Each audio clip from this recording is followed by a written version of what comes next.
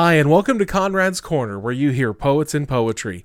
I'm Lincoln Schreiber from the Dayton Poetry Slam, and today we're going to go to the Dayton Poetry Slam, and let me introduce you to Adalia with her poem, I Want to Live. Please be quiet. I don't want to think those thoughts. I don't want to stare down my reality that is rooted in rot. I want my roots to nourish. I want to be covered in moss, swallowed whole by Mother Earth, dying. Nope, not those thoughts. I want to be flying instead of falling, kasplat. Nope. Take it from another angle. Sharp, jagged angles. No, stop. Please, I want to live. I don't want to know that the only way out is down. Everyone is staring at me with shovels in their hands, saying, I wish there was more I could do.